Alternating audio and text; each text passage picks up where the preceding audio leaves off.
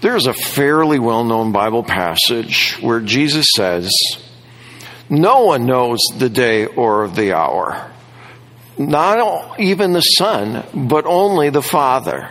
You've heard that before, right? What would you say that passage is encouraging people to do? To try to figure out when he's coming, or to not figure out when he's coming?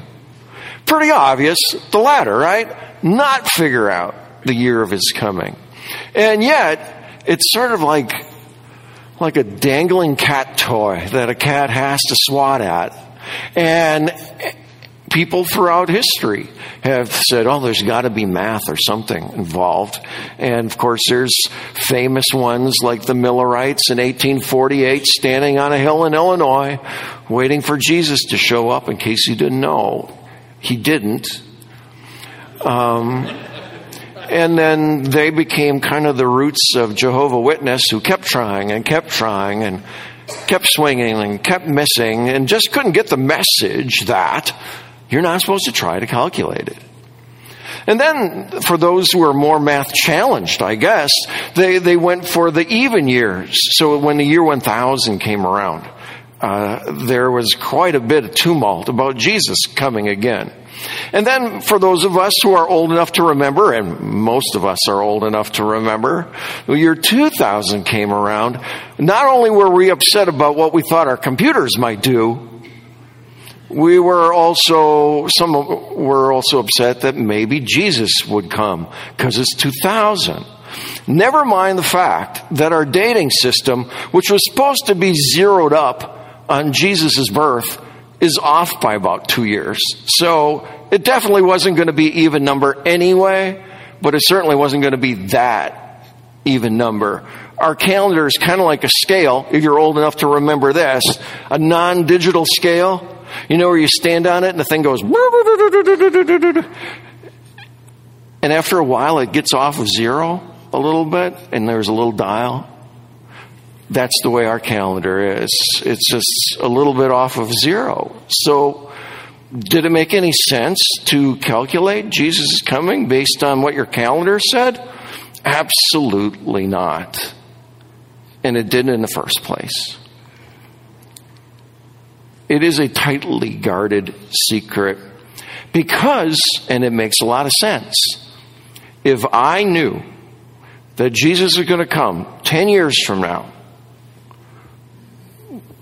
what would I do?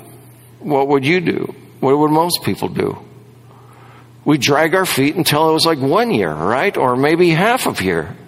We would be constantly not ready because we think that we know exactly when to get ready. Instead, Jesus wants us to be constantly ready. And we'll talk about what that means.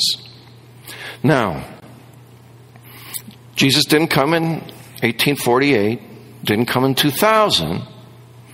Could Jesus come in 2024? Let's just first deal with the theological part of this. And if he came, would that be a good thing? Or would that be a bad thing? And the answer is yes, right? Depends on who you are. If you're connected to Jesus, it'll definitely be a good thing. Now, will it be scary? I think momentarily it'll be scary because we won't quite know because we've never seen it before. We've only heard it described. Well, what we see is with Jesus coming is frightening stuff. But what will be happening, what will be arriving for us will be great and glorious. The transformation from all of our troubles and all of our weaknesses and all of our sins. If you're like me and you watch the news and it grieves you to hear of all the world's sufferings, those days will be coming to an end. There will be no more sufferings after Jesus comes again. If you're also like me, that you find sometimes the work that you're given, even if it's God-given work, is just that. It's work. You get tired of it. You got to tough your way through it. It's labor. When Jesus comes again, doesn't mean you're not going to have any more purpose. It means you're not going to have any more labor. The difficulty of it will all melt away. Jesus will set it straight. It will be the end of sin and the curse. And I'm sure that we cannot conceptualize this because all we've ever experienced is a world tainted by sin, is a body tainted by sin, and a world where God has taken that step back and we live under a curse. So there is natural disasters, and there is sickness, and there is all that kind of difficulty. And we've never seen it otherwise. But in the year that Jesus comes, if it's next year or any year, it'll be a great thing. Will there be anything bad about it? Yeah, I guess. Our world is a tainted world. But I don't mean to suggest to you that there isn't certain joys and certain landmarks that you might enjoy. So if Jesus comes and you haven't hit that mark, yeah, it might be disappointing for a very brief while. So just looking around, Joan and I are going to be grandparents this year. That's the plan. If Jesus comes before that, Joan's going to be really mad. But she'll get over it. There's a couple people out here getting married in the next year. Drew getting married. If you don't really hit that date, there'll be a lot of planning and a lot of money laid out for nothing, right? But we'll get over it. The biggest bad thing about Jesus coming again, if it were this year, is how many people will lose out. They are not in Christ. They do not have salvation. They will face the wrath of God. That by far is the worst thing. And I don't think we can wrap our mind around that either. Some of those people will be complete strangers. So the impact to you as a person will be minimal. But some of them are not strangers. You know them. You may even like them. So that puts a burden back on all of us who know what Jesus came for, to find the right time, to find the right words, to speak and to pray and to hold on to that hope that Jesus can get through, the Holy Spirit can get through to them. So is it a good thing?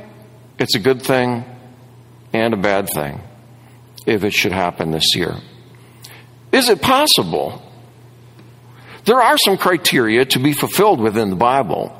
One, the least known one, is in Revelation 6, where we sang the song and it talked about saints under the altar.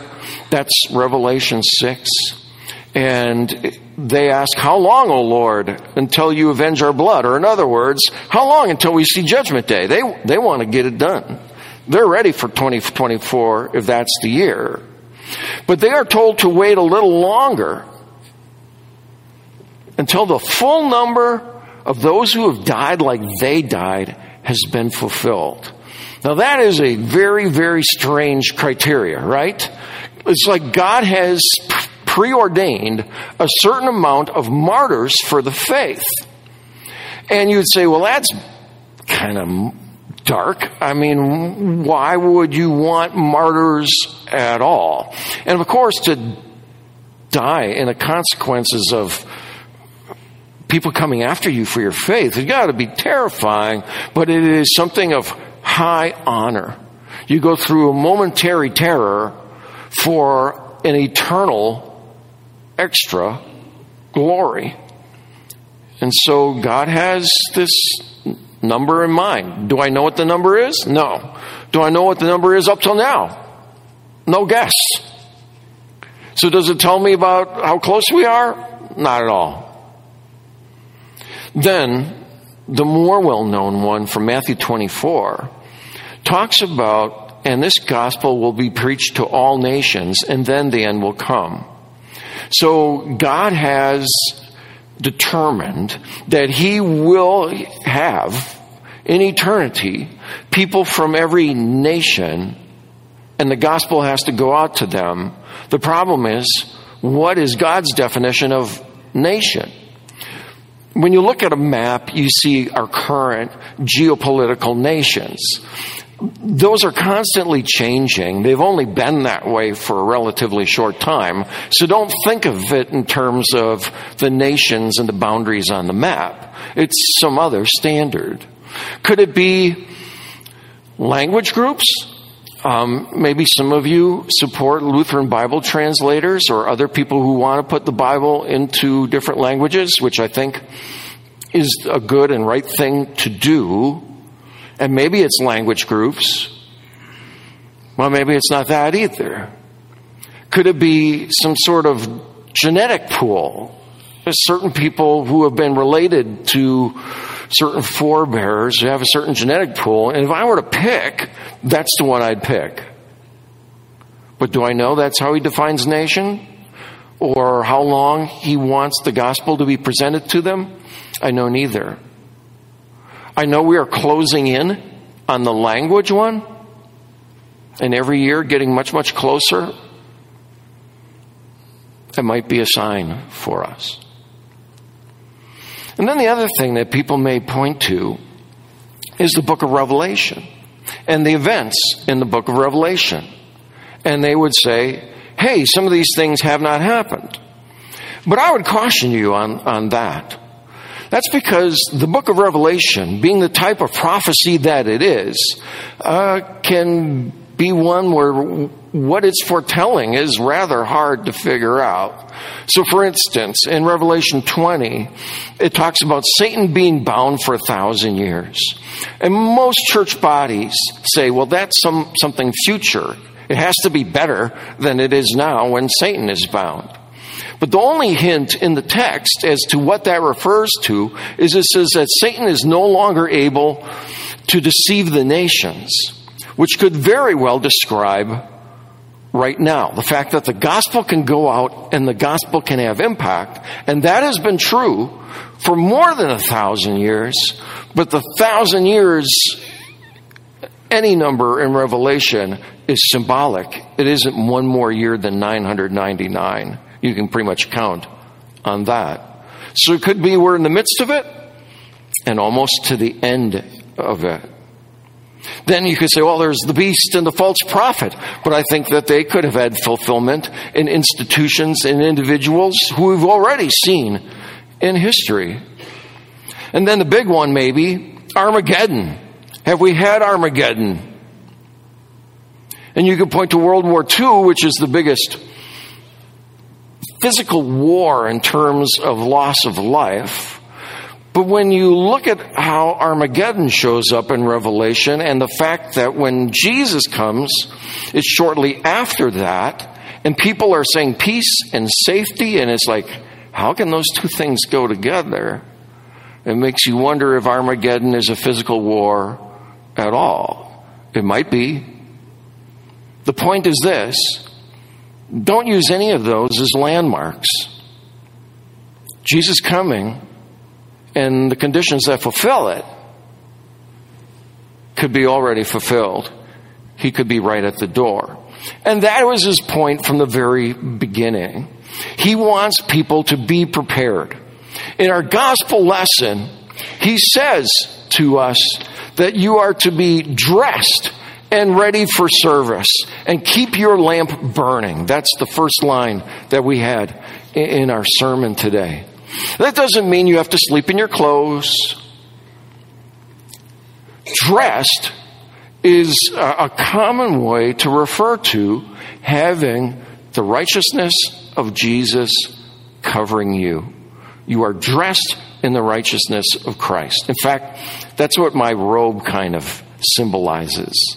It symbolizes covering up sinful me in the righteousness of Jesus. And when you're connected to Jesus through baptism, and that faith is alive, then you are dressed. Why would he put it to you as a command? Be dressed. It's because people can throw that away. Nobody can take it from you once Jesus gives it to you, but people can throw it away, and it's done all the time. Where people think, yeah, I don't believe that stuff anymore. Yeah, Jesus is not important to me anymore. Oh, he's extremely important, always. Be dressed and ready for service. I don't know if Jesus is going to come in 2024. If he was on a betting app, and I don't use betting apps nor encourage it, I wouldn't be putting money on Jesus coming in 2024. First of all, if you win, what good is it, right? Yeah. But in 2024, I will bet my bottom dollar that there will be opportunities for you. Every one of you. There will be opportunities for you, for God to work through you, for you to make an impact on this world and on somebody's life. In fact, I would bet that for almost every day of the upcoming year. Whether it's something small, whether it's something life-changing, who knows, maybe even world-changing in some way. There will be those opportunities. I would also put money down on the fact that there will be opportunities presented to each one of us, including me, and we'll whiff. We'll let it go right on by us. We won't speak. Do you know, can you relate to the feeling that exists inside of us when you're standing in front of somebody who you know needs to hear about Jesus, and there's just something inside you that is holding you back? Can you relate to that feeling? I don't know if you want to describe it as fear or awkwardness or whatever. That feeling, where does that come from? It didn't come from Jesus. You could say it came from my culture, but where did it come from to your culture? It came from Satan. That's where it came from. He wants to hold you back. And sometimes, maybe even a lot of times, you will obey that feeling. And you won't speak when you could have spoke, when you should have spoke, and made an impact. Every year, every day for that matter, I say, if I get that feeling again, I'm going to push right through it. And more often than I want it to be, I don't. I allow it to guide my ways, where I should have just pushed through. Now, I'm not saying that we need to be rude to people and be injecting a talk about their salvation in the midst of every situation we come into. There is a right and wrong time to do it. But I'm telling you, if you have that feeling to hold you back, that's probably telling you should be moving forward, not holding back. And there's a lot of other ways to be of service to the kingdom and reasons why God doesn't want to move forward yet. He doesn't want people to be lost. Even though mathematically we realize this is sort of a losing battle. There are people being born every day, and of them, a majority of them are not going to be saved by Christ. So we're losing people more than we are saving people. Still, the value of people being saved is worth fighting for Christ. It's worth fighting for us. So there is opportunities, and they are given to you.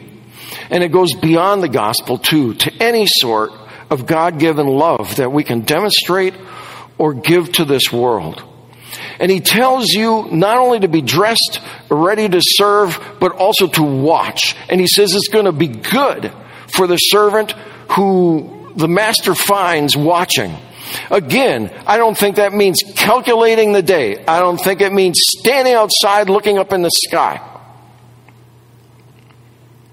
I think it is realizing that time is always short.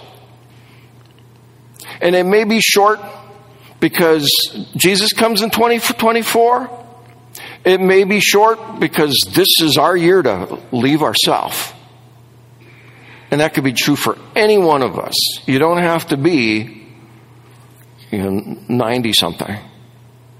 You could be 20-something. You could be less than 10.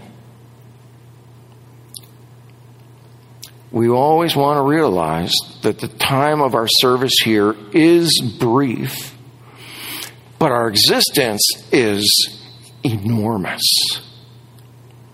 So we got this little special time within the scope of our long, long existence, where we are on the battlefield, where we are in service of the Lord, where we are in a situation where there is need of it.